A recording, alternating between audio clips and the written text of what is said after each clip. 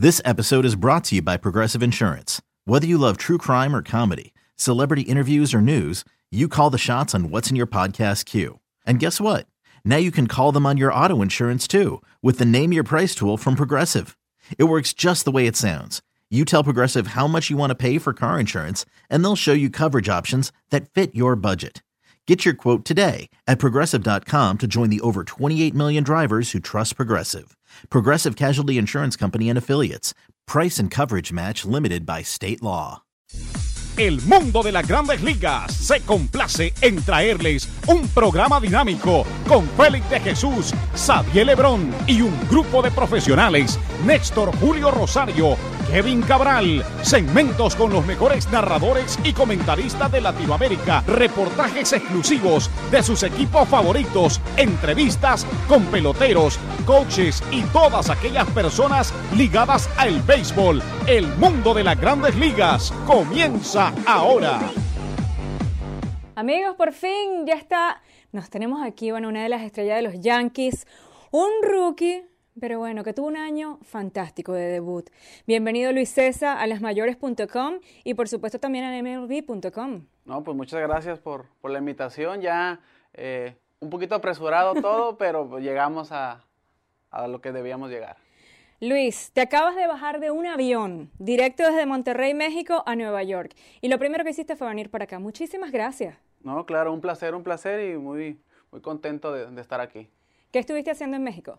Bueno, pues los primeros meses tratar de descansar un poquito, disfrutar a la familia, pues estar un tiempo como de desconectarse un poquito del béisbol, aunque es difícil desconectarse del béisbol. No tuvimos la oportunidad, desgraciadamente, de pasar a playoff, pero es difícil desconectarse ya en postemporada, de no estar viendo algún juego, seguir a algún equipo o seguir a compañeros que fueron en cambios a otros equipos, pero tratamos de mantenerlos un poquito como tranquilos, un poquito relax. Hace falta. Pero lo que me encantaría comenzar aquí en esta entrevista, que estamos a través de Facebook Live para toda América Latina y también, por supuesto, para Estados Unidos y para el mundo. Pero tus aficionados nos han escrito muchísimo desde América Latina y desde Estados Unidos y tienen muchísimas preguntas que hemos recogido, algunas de ellas aquí en estos dos papelitos que ustedes ven acá. Son preguntas para ti, Luis, que ahora te toca responder. Pero me gustaría comenzar hablando de lo que fue 2016, esto que mencionamos acerca de tu año debut con los Yankees. ¿Fue como lo soñaste en algún momento, cuando eras un novatico allí en ligas menores? Bueno, yo creo que fue más de lo que esperaba.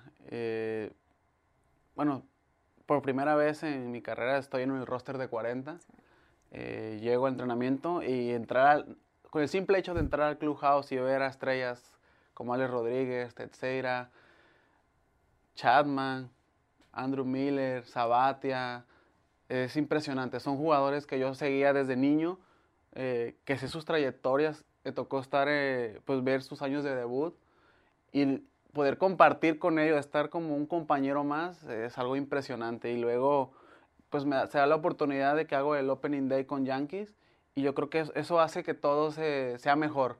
Yo sé que debutar en Grandes Ligas es algo impresionante, pero yo creo que debutar en el equipo de Yankees, que personalmente es mi favorito, y con más trayectoria, con más historia, y debutar y hacer el sueño realidad, lo completa todo. Bueno, y hay algo interesante también, porque tú comenzaste tu carrera no, cuando estabas muy jovencito, comenzaste como shortstop. Eso me llamó mucho la atención cuando estábamos investigando un poco acerca de ti. Y después hiciste la transición a pitcher. Cuando soñaste, que eras niño y que ya lo estás mencionando, cuando soñaste esa aparición en Grandes Ligas, ¿pensabas que ibas a ser pitcher? Bueno, me tocó jugar en mi escuela como shortstop y como pitcher, pero me firman como infielder y desgraciadamente tengo una lesión en el hombro izquierdo. En el 2009, en el 2010 vuelvo a tener la misma lesión y me operan del hombro izquierdo en el 2010, un 10 de agosto del 2010. Y en ese momento pues era un joven todavía inmaduro y lo primero que se te pasa por la mente después de una operación es hasta aquí llegó mi carrera, no voy a tener el futuro que yo pensaba tener en algún momento. Y se da la idea, el señor Landestoy y Rafael Pérez, que estaban Rafael Pérez está ahorita con Major League y Rafael Landestoy está ahorita con coordinador de la Academia Dominicana de los Mets, pues hace la transición, dice, tienes buen brazo, vamos a checarte como pitcher y pues se da muy bien. La primera vez que me subo al montículo tiro 93 y me dijeron, ok, ya olvídate del bateo, vas a regresar como pitcher. Y pues lo demás fue historia, gracias a Dios. Voy a hacer una pregunta, o mejor dicho, te voy a leer una de las preguntas de los aficionados. Hablando ya, por supuesto, de tus inicios. John D. Leonardo nos pregunta, o te pregunta, ¿cuál es tu pelotero que te inspiró a jugar béisbol? En pocas palabras, tu pelotero favorito, desde República Dominicana. Bueno, algo curioso, yo jugaba fútbol soccer en la escuela. Mi papá jugó béisbol. ¿Qué posición? Mediocampista. Ajá. En aquel entonces, estaba muy joven todavía. Mi papá jugó béisbol. Y una historia muy curiosa, yo llego al rancho, donde son mis abuelos, y hay una bodega que tiene muchas cosas guardadas. Entonces un día me empiezan a limpiar la bodega y yo me encuentro un guante. Ajá. Pareciera así como de película, pero así fue realmente. Entonces me encuentro un guante y le pregunto que de quién era, porque yo sabía que mi abuelo jugaba béisbol. Pero no, y ya pregunté y no, pues era el de mi papá. Wow. Y bueno, ya regresé y me llevé el guante, que todavía lo tengo en mi casa, por cierto. ¿Sí? Y regresé. Prométeme que le vas a tomar una foto y la vas a publicar en Instagram. Claro, okay. Ya que regrese yo lo subo. Y bueno, se da. Y llego a entrenar y me dice, papá, que se quiero entrenar. Y empiezo a calentar con él, empiezo a ver juegos. Y me tocó pues estar vivir la época soñada de los Yankees, del 95 en adelante. Y ahí te enganchaste. Y pues me enganché, soy súper fan de Andy Pettitte. Uh-huh. Tuve el honor de compartir con él, le tomamos una foto.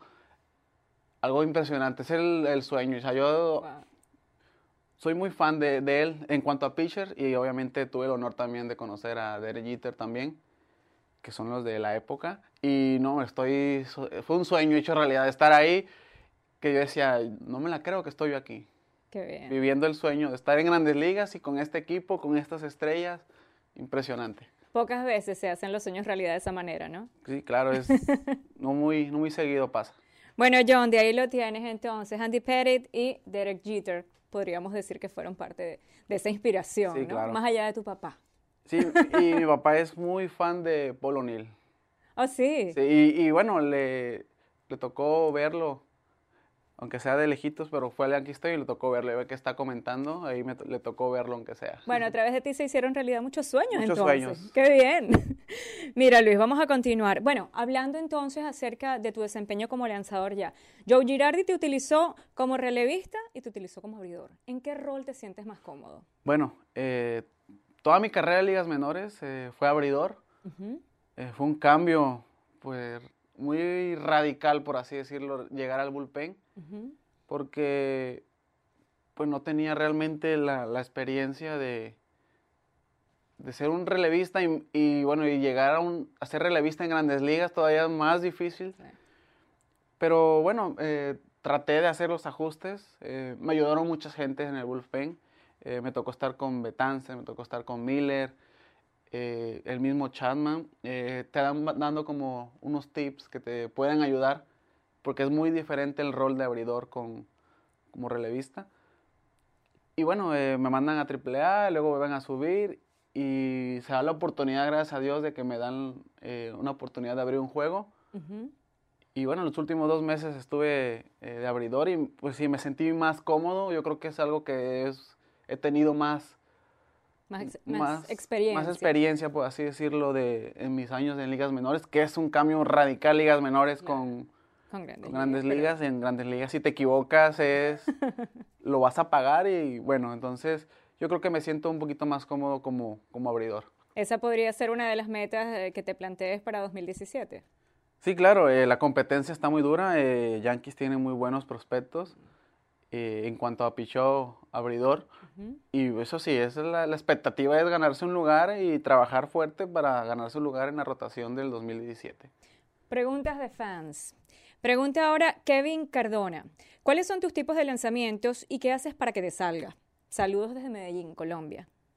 Bueno, yo tengo 4 lanzamientos. Es la recta, cambio, slider y curva.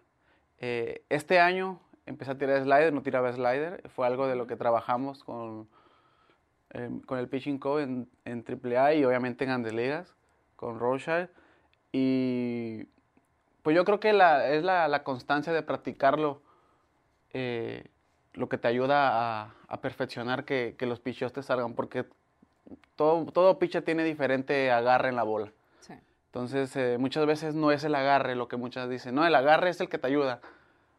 Es el agarre que tú te sientas cómodo, pero lo que te ayuda a tirarlo, a que te salga, es practicarlo y la constancia con que lo practiques al ejecutarlo.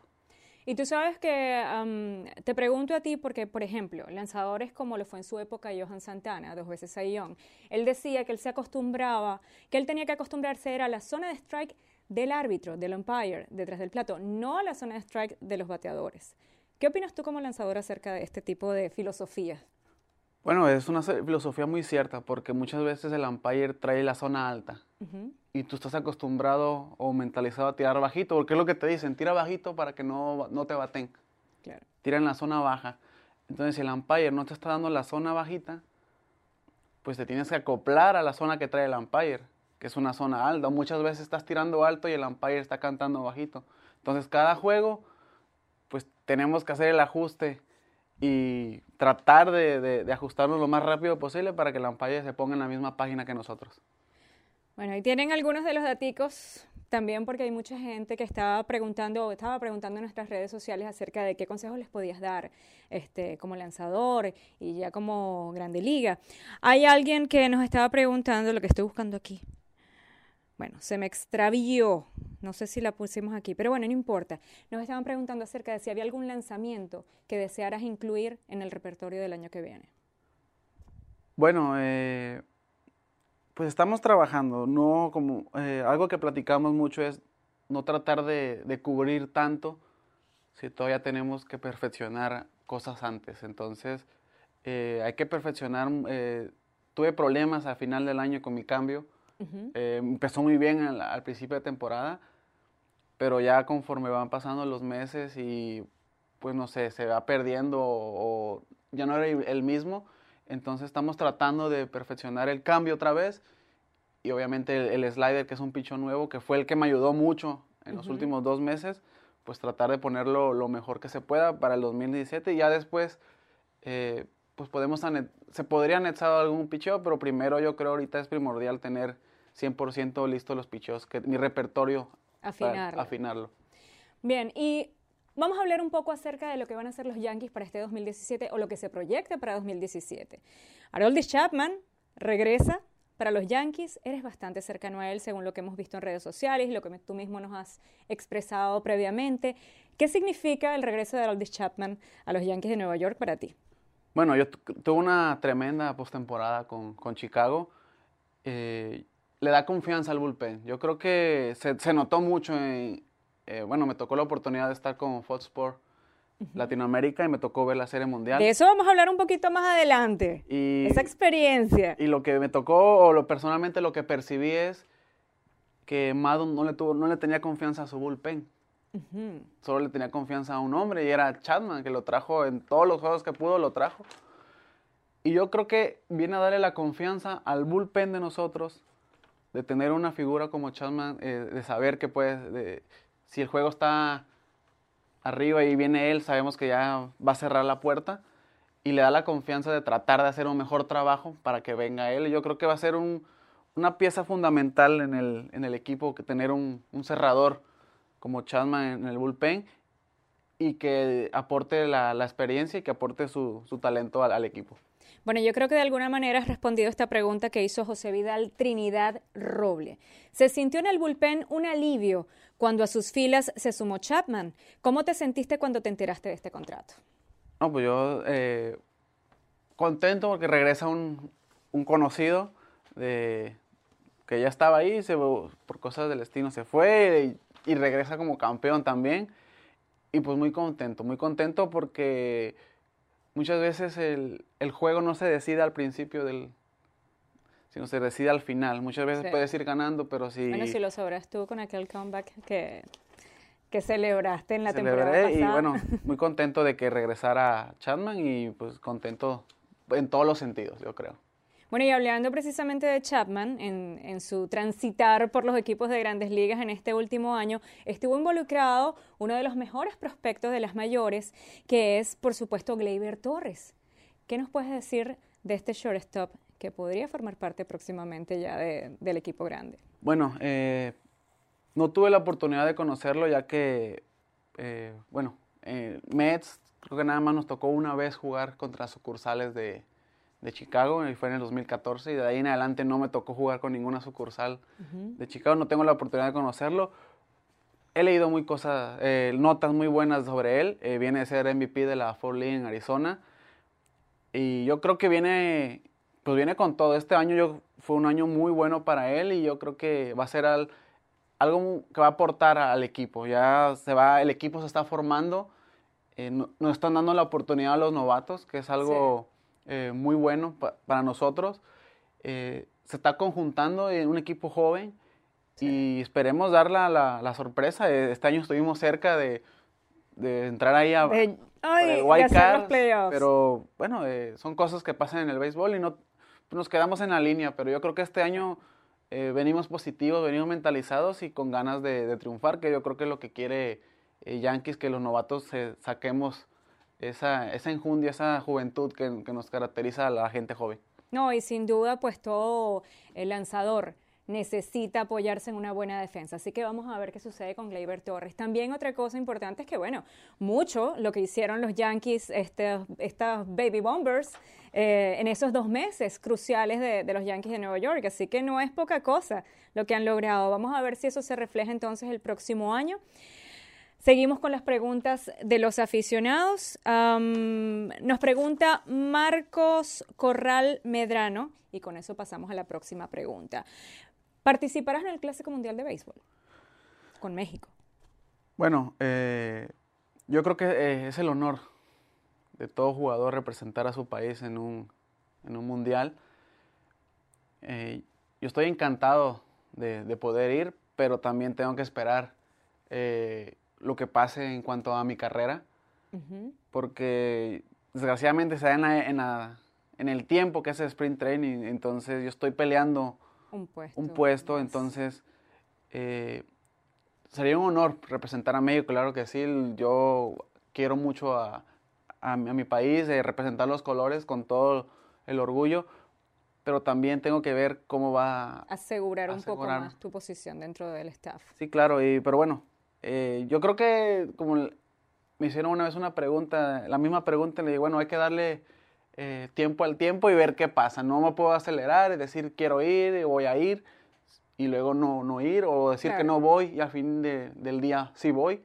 Entonces vamos a esperar a ver qué pasa y que sea sorpresa para mí y que sea sorpresa obviamente para los fanáticos. No, bueno, y es lógico. Yo creo que tras un año como el que tuviste, participaste en 17 juegos, 4 victorias, 4 derrotas, una experiencia acumulada fantástica en este primer año. Lo lógico, pues, es que te concentres en eso en primer lugar y ya después podrás formar parte de esas estrellas, de las muchas estrellas mexicanas que están en las grandes ligas. Ojalá, pues, todo se dé a favor principalmente de tu carrera, independientemente de lo que ocurra. Sí, claro. Esperemos y todo se siga, como dicen por ahí, se siga acomodando para bien del equipo, que es lo importante. Yo creo que, claro que sí importa un logro personal, pero a fin del día el conjunto de cada jugador viene haciendo que el equipo salga adelante. Yo creo que lo importante ahorita es, o que la gente quiere, es ver un Yankees en una postemporada. Hay muchas expectativas. ¿Alguna anécdota, Luis, que puedas recordar acerca de este primer año que fue tu debut en las mayores? Bueno, tengo una muy presente. Yo creo que pues una de las más importantes.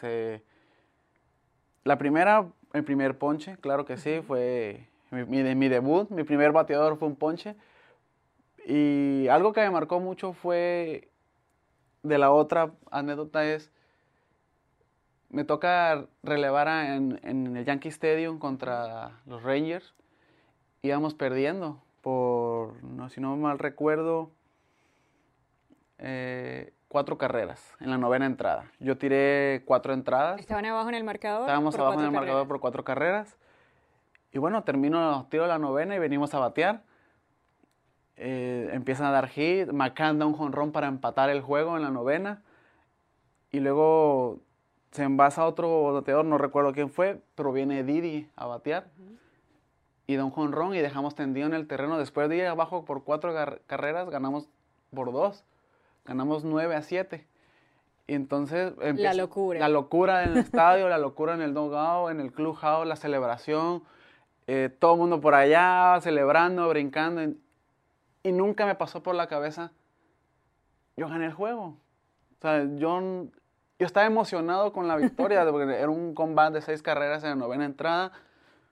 Impresionante.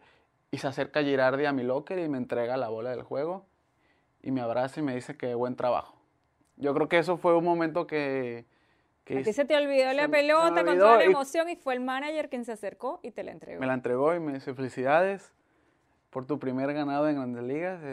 Tremendo trabajo, mantuviste al equipo y sigue trabajando. Y fue como, me dio como ese ánimo de seguir en la pelea y yo creo que fue un momento que me marcó este año en mi carrera. Y en mi carrera y en mi vida, yo creo. No, después de ese espaldarazo cualquiera. Claro. La verdad. Mira, y otra cosa, Luis, sabes que, bueno, toda la gente está aquí les recordamos que estamos a través de Facebook Live, para todos los que están, pues, alrededor de Latinoamérica y Estados Unidos y alrededor del mundo en general.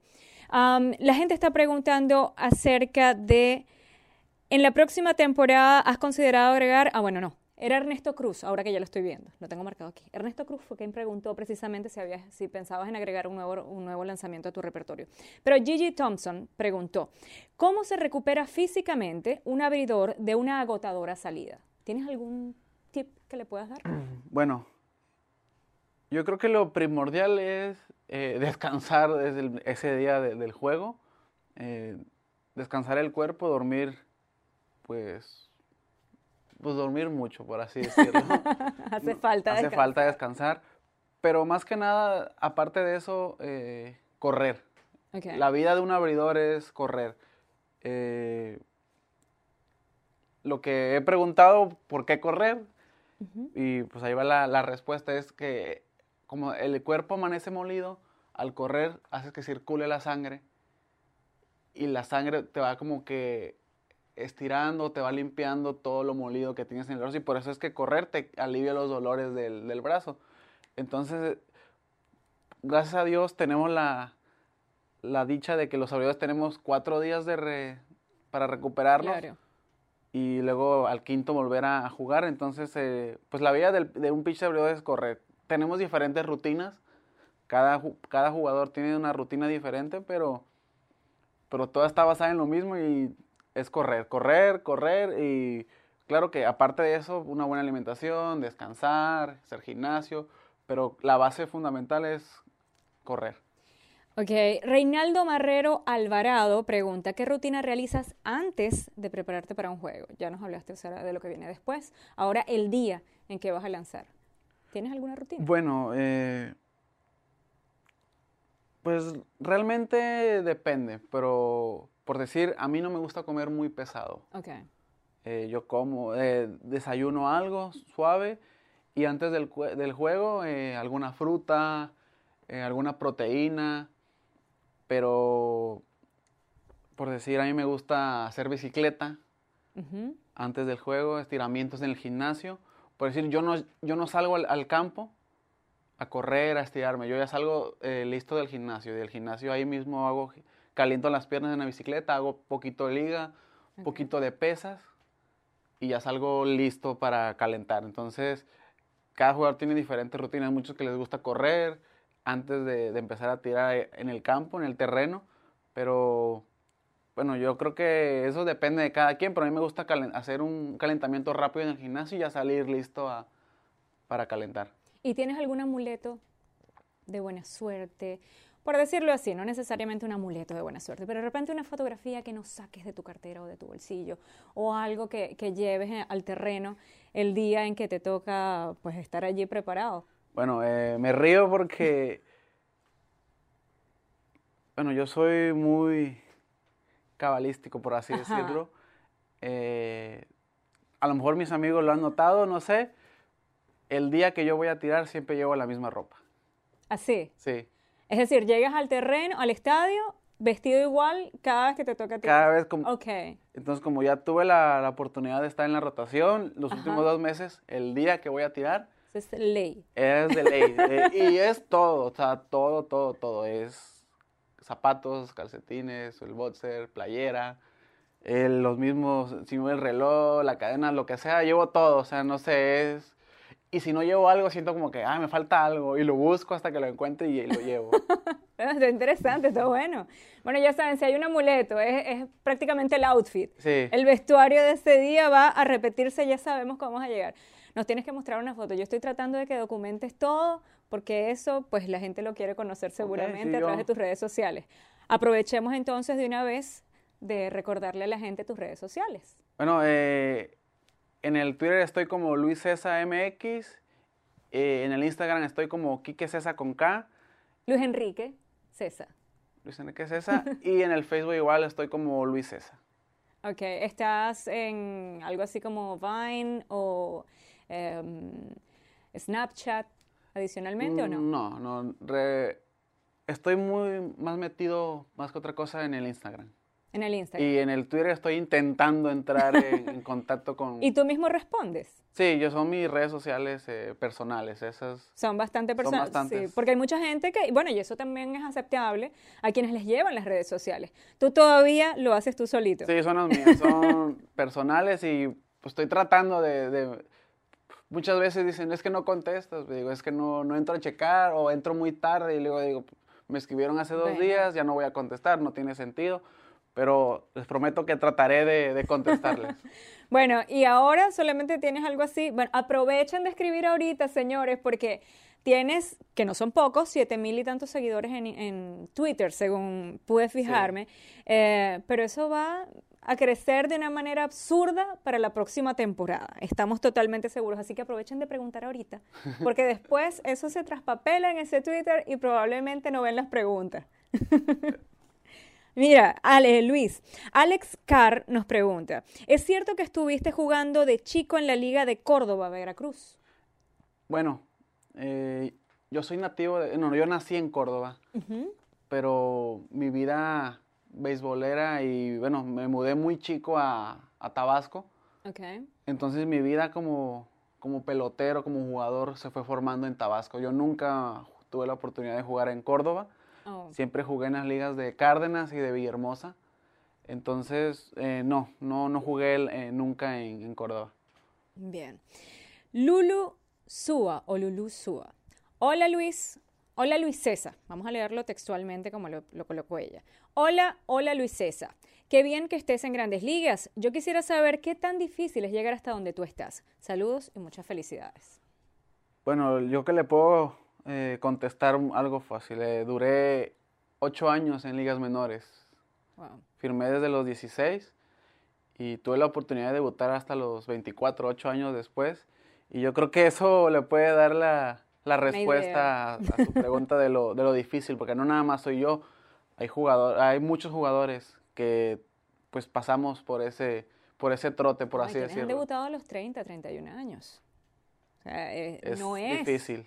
No es una cosa de llegar a ligas menores y de una vez que te suban, ¿no? Mira, Luis, se nos está haciendo muy cortito el tiempo. Debo agradecerte nuevamente que estés aquí con nosotros en las oficinas de lasmayores.com y de MLB.com, llegando directamente pues desde México. Ha sido un esfuerzo bastante grande el que estás haciendo, así que muy agradecidos. Me voy con un par de preguntas adicionales. El Ricardo pregunta, ¿quieres jugar toda tu carrera con los Yankees y por qué? Saludos desde Chile. Bueno, es mi equipo favorito y sería un honor pues tener toda mi carrera con los Yankees, pero yo creo que muchas veces los cambios son inevitables. Sí.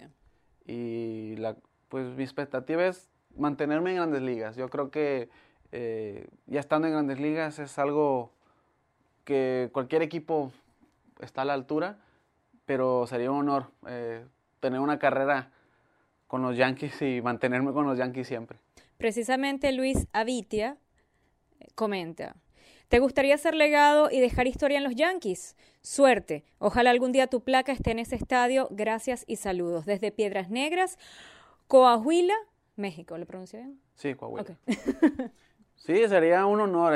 Y imagínate, acaba de sacar Yankees que el 14 de mayo va a retirar el número de Jeter y le van a poner su placa.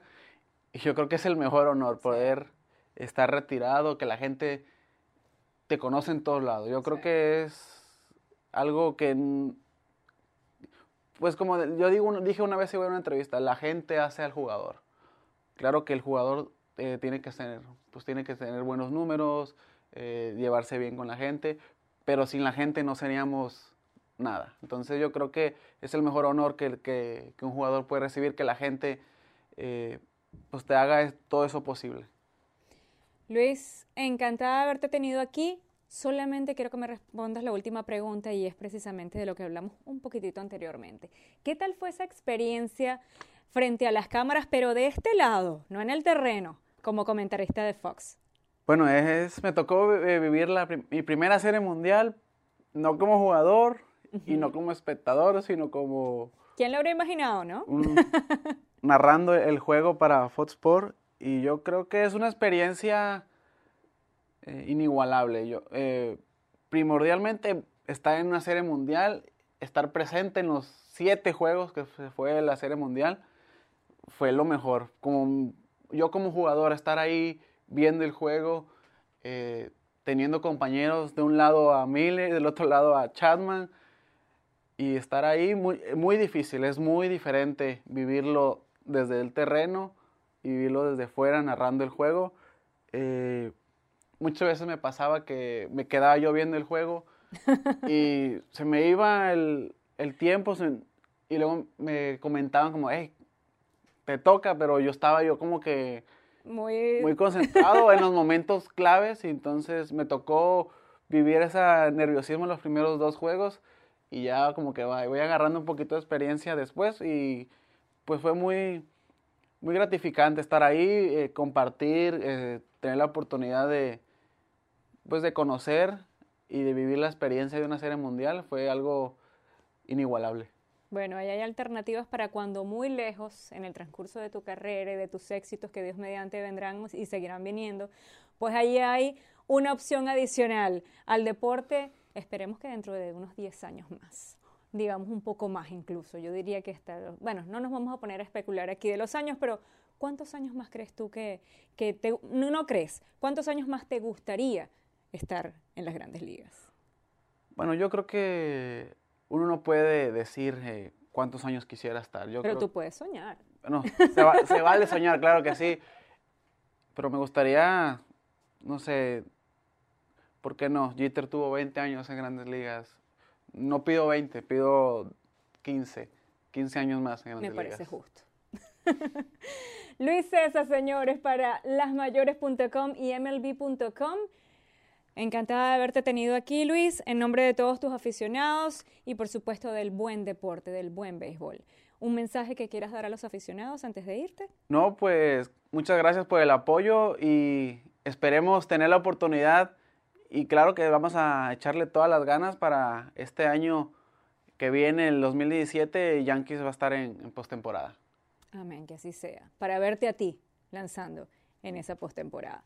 Nos despedimos, vamos a darle un recorrido a Luis a través de las instalaciones de mlb.com, así que estén muy atentos a nuestras redes. Hasta la próxima. Y esta fue una presentación de El Mundo de las Grandes Ligas con Félix de Jesús, Xavier Lebrón, Néstor Julio Rosario y Kevin Cabral. Les invitamos para nuestra próxima emisión con un programa igual o mejor que este. Muchas gracias por sintonizar El Mundo de las Grandes Ligas.